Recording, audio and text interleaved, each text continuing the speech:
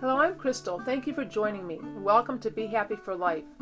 At Be Happy for Life, we want to encourage you to be your best and live a lifestyle of health, happiness, and love.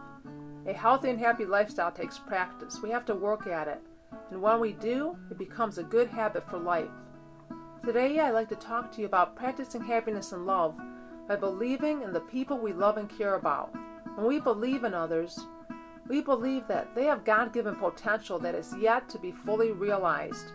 We believe in what they can do and what they can become. We also provide our support and encouragement to them in any way we can. Now, suppose a child is struggling in a subject at school. We could say, "Oh, you're just not good at math like your mom. She never understood it, and you probably won't either. Just the way it is. You have to accept it." Or we can choose to look at the potential in this child and say something like this: "I know it doesn't come easy for you, but I know you can do it. It might take a great deal of effort and practice, along with some tutoring, but I believe in you. You're not destined for failure. You have great potential. If you set your mind to it, you can do it. I see you as a winner, and you need to see yourself that way too."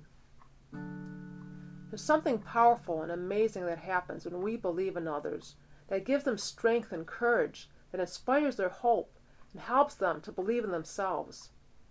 Believing in others can lead to the accomplishment of amazing things, as the power of faith working by love. You'll hear about it behind most every success story, and I'd like to share just one with you. Nathaniel Hawthorne went home to tell his wife that he had just been fired from his job. Now, how do you suppose she might have responded to that news? This is what she said: "Good, now you can write your book." "What do we live on meanwhile?" Hawthorne asked. His wife opened up a drawer filled with money. "I've always known that you are a man of genius," she said. "So I saved a little each week, and now I have enough to last for a year." Hawthorne used that time to write The Scarlet Letter, one of the great masterpieces of American literature. This is a beautiful illustration of faith, but it's more than that. It's about love. Nathaniel Hawthorne's wife believed in him, and she did something about it. She put her faith into action when she put money aside that eventually allowed him to fulfill his greatest potential in writing. She never gave up on him, and by her actions he knew that she had faith in him. This empowered him to accomplish more than he could ever have imagined. It is my hope that this week's episode will remind you that by believing the best in others, you not only empower them, but you express your deepest love for them, a love that is eternal and life-changing. In closing, I have a few quotes I'd like to share with you. "Marriage should be a duet. When one sings, the other claps." That's by Joe Murray.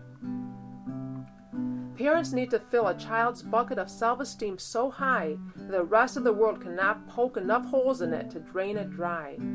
That one's by Alvin Price. And finally, "You aren't wealthy until you have something money cannot buy."